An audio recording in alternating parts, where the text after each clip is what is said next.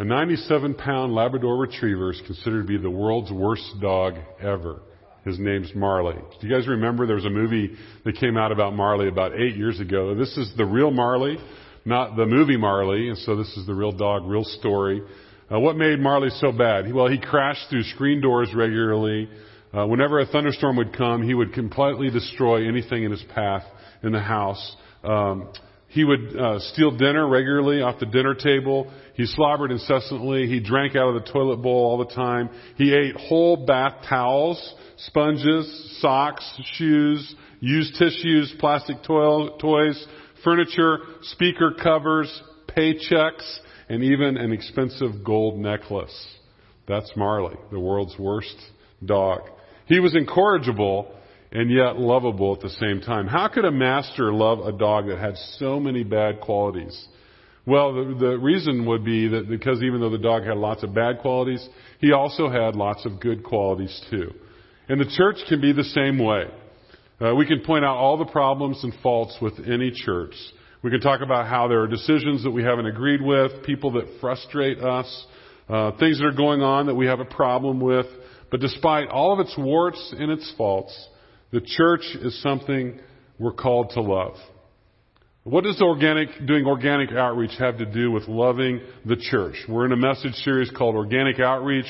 And, it seems like it's a dichotomy to think about doing effective outreach and also being asked to focus on loving the church. Loving the church seems to be more focused on loving each other, ourselves in the church, and not on those who are away from the church. So how do the two go together? Well, last week we recalled that effective outreach begins with living into a deep love for God. A love that's so deep that love from God overflows in our lives, and that overflow of love leads us to loving others the way that we longed to be loved.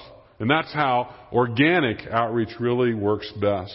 So what we often fail to recognize is that a joy-filled love for the church is also a key to outreach. If we don't love the church, why would our unbelieving friends love the Lord of the church?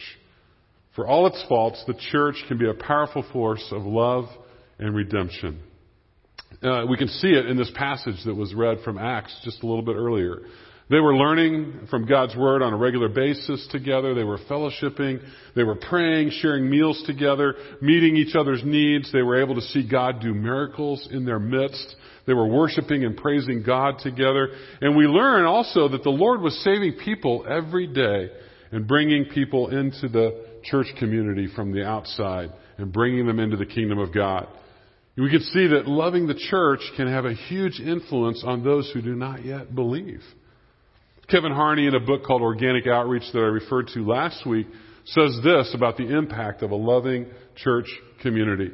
He writes, "What the human heart longs for most can be found in Jesus and among His people.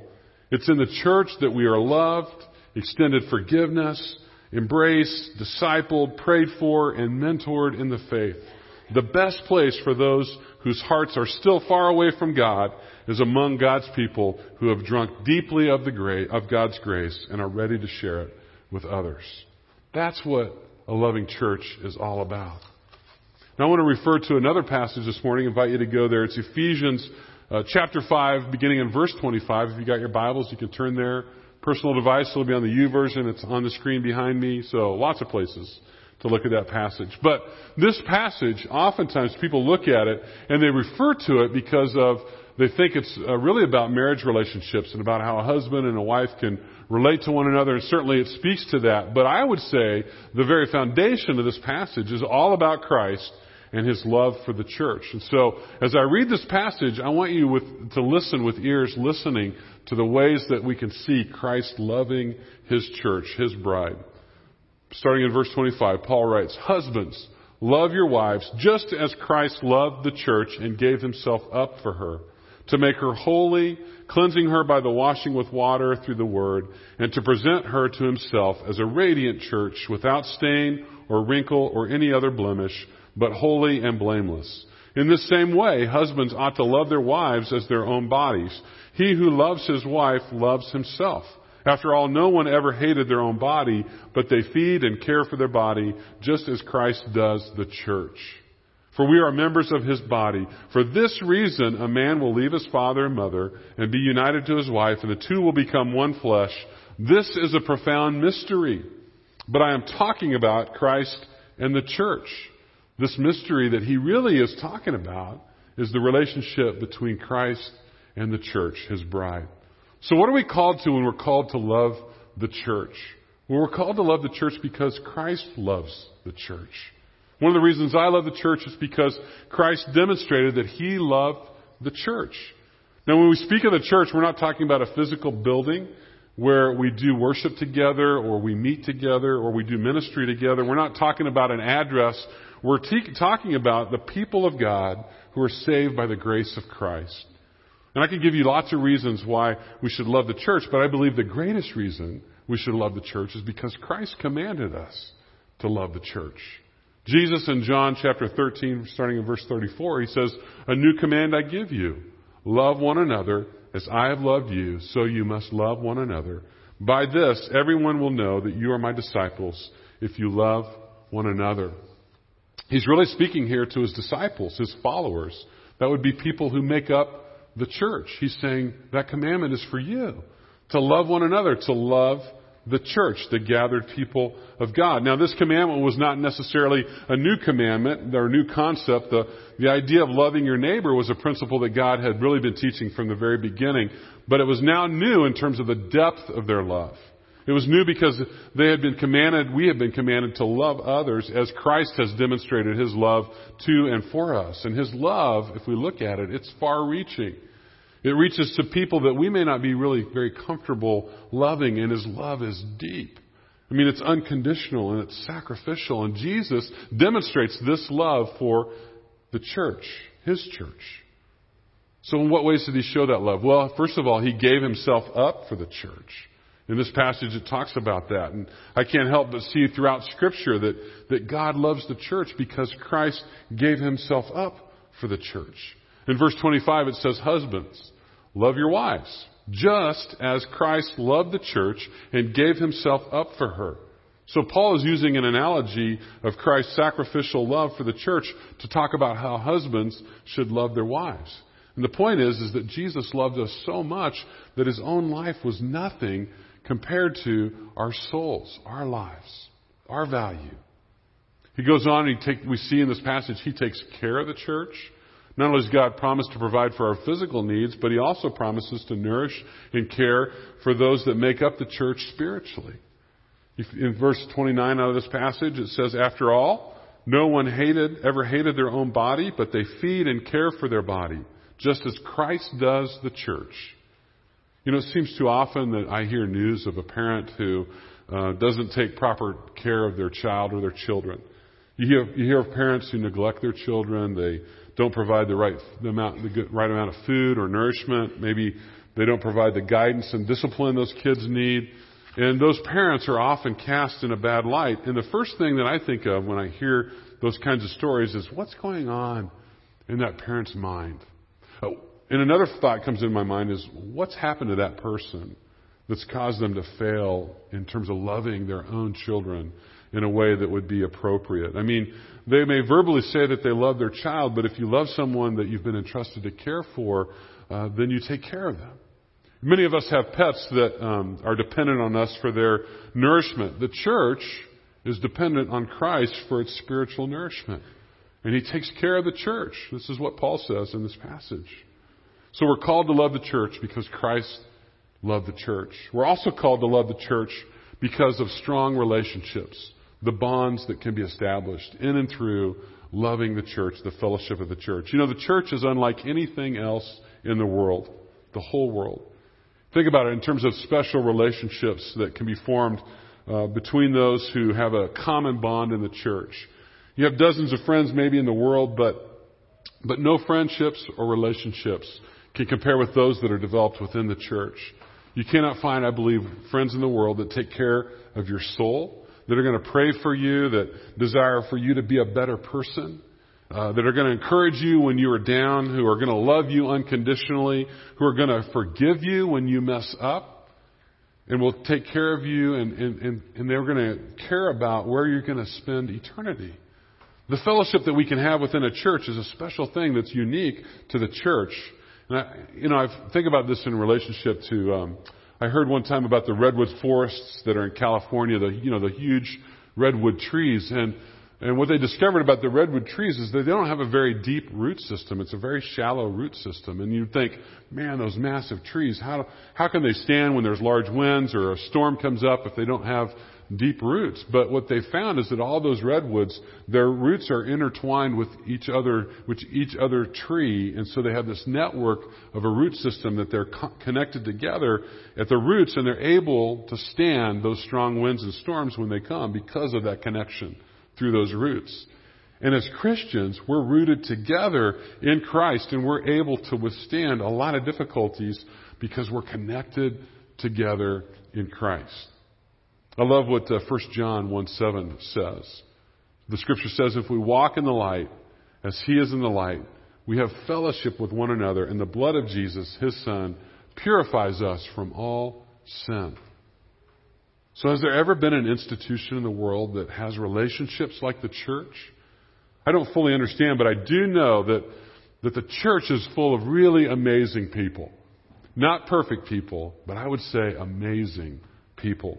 I cannot imagine going through this life without the love and the care and the support of friends within the church. I have no idea how non-Christians deal with things like death and severe illness with no one that's going to support them. I've seen the church do amazing things for people, and I know many of you have seen that and experienced it yourselves. I've seen when a loved one dies, the person takes up that grieving person in their arms, and they come together for that person, and they make food, and they shower them with cards and love, and visit them, and they check in on them. And I've seen people that have been diagnosed with disease, prayed over and cared for and loved, and physical needs being met in the midst of their challenge.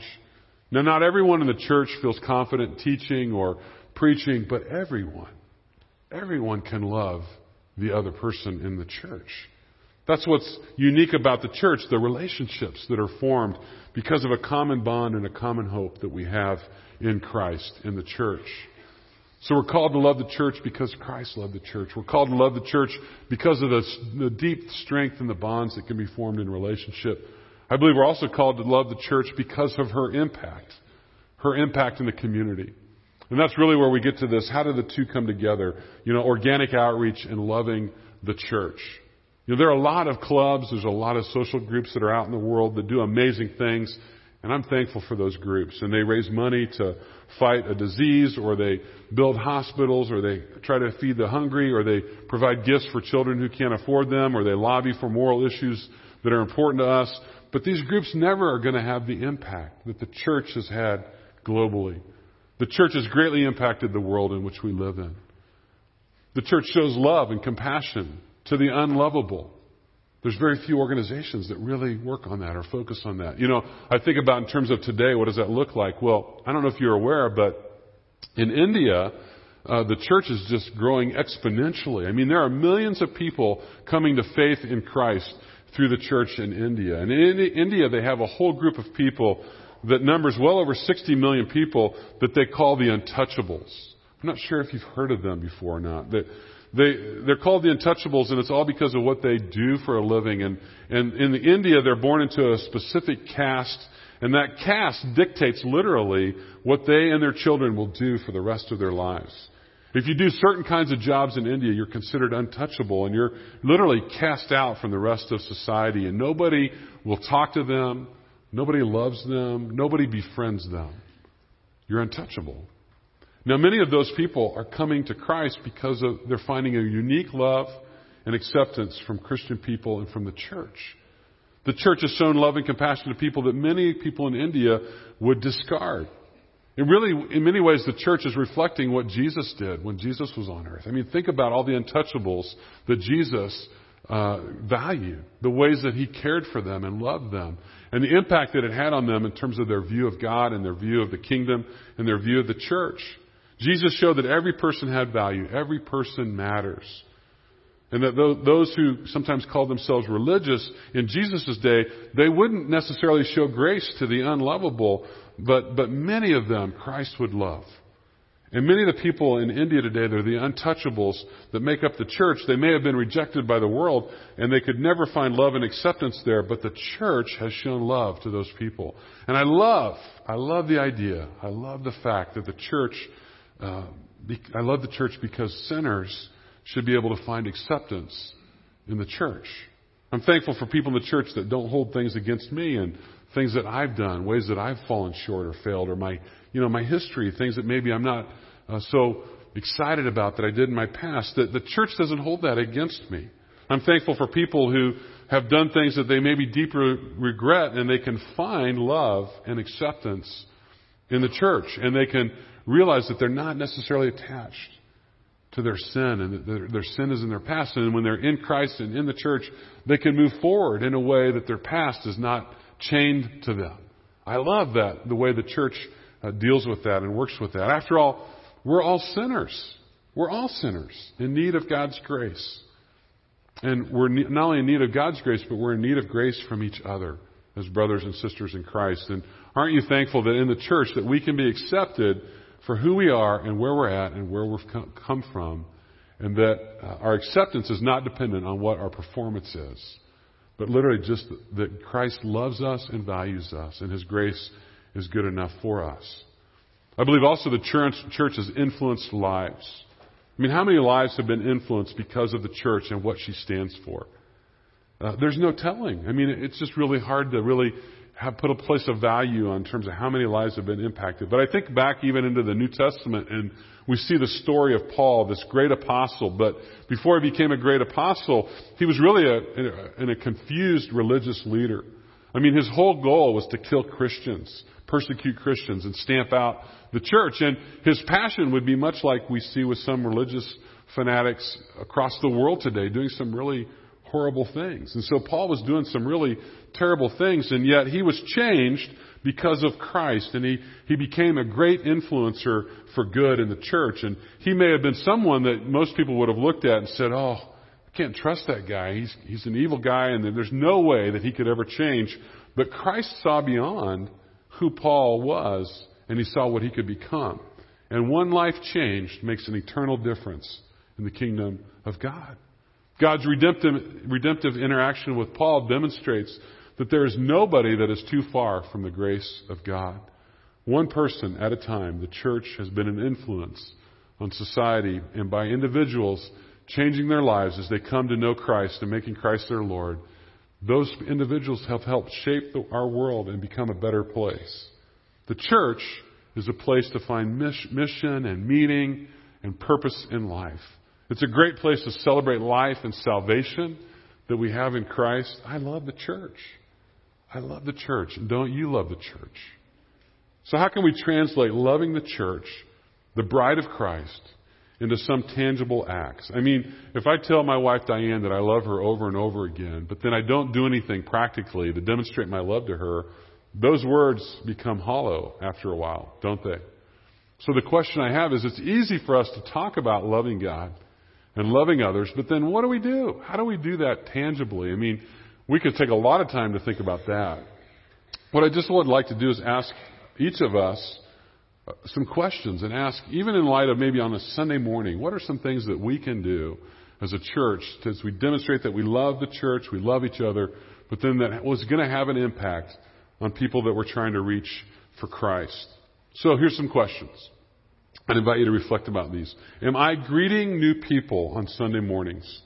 Am I greeting new people? Am I making an intentional effort to greet somebody who's new, introduce myself to them, have a conversation, make a connection?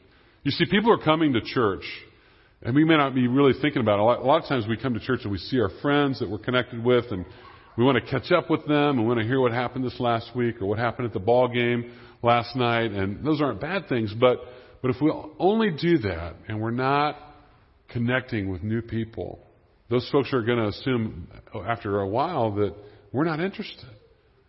God's not interested, and that'll be a reflection. Am I helping to create a loving and a welcoming atmosphere? You know, it doesn't take a lot. I mean, you can do some very small things. Open a door for somebody, give them a handshake, introduce them, ask them about their life, about their connection, whatever. How can you help create a loving and a welcoming atmosphere? Am I giving sacrificially of the resources that God has given me, my life, my time, the gifts and talents, the resources God has given me? Am I giving it to ministries that are going to bless lifelong believers, but also the spiritually curious as well? How am I investing the resources that God has given me? Am I inviting my friends to connect in the church? There's some great things that you can connect new people to. And you don't have to even say it's going to start with Sunday morning, but that can be a place to start. But beyond that, I mean, we're going to have a kickoff event in the end of August, the last Sunday of August. Worship is going to be designed for folks who are new, so you can count on that. But also the lunch and the connection, the fellowship that happens afterwards is awesome. It's a great Sunday to invite somebody who's a friend of yours. Beyond that, like the ministry of Alpha, that's a great place to invite somebody who's new. You can invite them to a life group, to your life group, to your Sunday morning class, to whatever's going on in Sundays, to your Bible study, to a ministry that you serve in. A lot of people wanting to know, do I have something that I can help contribute to somebody else? So we can invite them into a ministry serving opportunity. So I want to just ask this last question. What one thing am I doing to show love and support to one person who's facing a struggle? You know, we can pull out our prayer list that we have every Sunday morning. There's a lot of people on that prayer list, and we can become a little overwhelmed thinking, I can't help all those people. And you're probably right, but who is one person that I can do one thing to demonstrate support and encouragement as they're facing a struggle?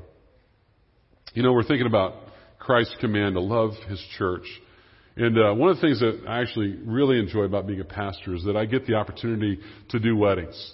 It's really a lot of fun to do a wedding. And the best part about doing a wedding is after everybody's come into the sanctuary and the groom is in and all the groomsmen are there and the bridesmaids have all come down and you're waiting for this huge moment when the bride's going to come in and then come down the aisle. I mean, everybody's attention is waiting, and then the doors open, the mom of the bride stands up, the music starts. Everybody, what happens? They all stand up, and where do they look? They look at the bride, don't they? And the amazing thing is where I'm standing, right in the center of the aisle, standing right next, the groom's right here, usually to my left, and I can see everything. It's like the greatest view in the whole world of a wedding. And not only do I get to see the bride coming down the aisle, I don't have to turn my head and my body like everybody else, but I have the groom right here on my left side of my vision. And so many people, they turn to the bride and they look at the bride, and that's right. We should do that. But you all miss what the groom looks like when he sees the bride. It's amazing, the look on his face. And so I get that opportunity to see both the groom and the bride and that connection they make as she's coming in. And the groom is usually just, you can just feel the joy coming out of that groom. And they react in so many different ways as they're feeling that joy. Sometimes they're smiling really big and their chest kind of comes up and, this is what they've been waiting for. And some grooms, I've seen them, they're just crying. And they're not crying because they're scared about marriage. But I don't think so. I think it's tears of joy. They can't even contain themselves emotionally, and they're experiencing that joy as they see their bride coming down the aisle. And some guys will even tremble a little bit. They'll shake a little bit, and it's because of joy and anticipation of what's going to happen. And so when Jesus looks at His church, He sees our weaknesses, but He also sees us as His bride, His beloved, His beautiful one. It's not that Jesus ignores our failures. He knows us through and through. He sees it all. But He views us through the eyes of His grace and His mercy. And so I just want you to look at this picture. I think it's a great picture. You see the bride and the groom. I just want you to think about Christ and the bride. The music begins. The doors open. In walks the bride, the church, Christ's bride. Jesus stands and He watches her approaching, and can you see His face? Can you see the love in His eyes? Can you see His passion and His joy as she draws near? Jesus loves His church, and we should love the church, Jesus' bride, as Jesus loves the church, for better or for worse. Let me pray. Heavenly Father, we're so grateful for Your love for us. God, we're thankful for Christ. He demonstrated His love for us, that He was willing to lay down His life for us, for His church, for His bride, for us who are gathered in this room that make up the body of Christ. God, we're overwhelmed by that love for us. A love that is sacrificial and unconditional. That even despite of our failures and our faults, that Jesus sees a bride who is pure and holy by His righteousness, by His life and His sacrifice. God, we're so grateful that we've been invited, we've been included to be a part of your family, to be what makes up the bride. God, help us to love others with a measure of the love that you give to us. We ask that your Holy Spirit would strengthen us, prompt us to love as we've been loved by Christ. And God, we wait in full anticipation for the day that Christ will return and He will receive His bride, His church. Lord, we long for that day. We look forward to that day. We pray this in Christ's name. Amen.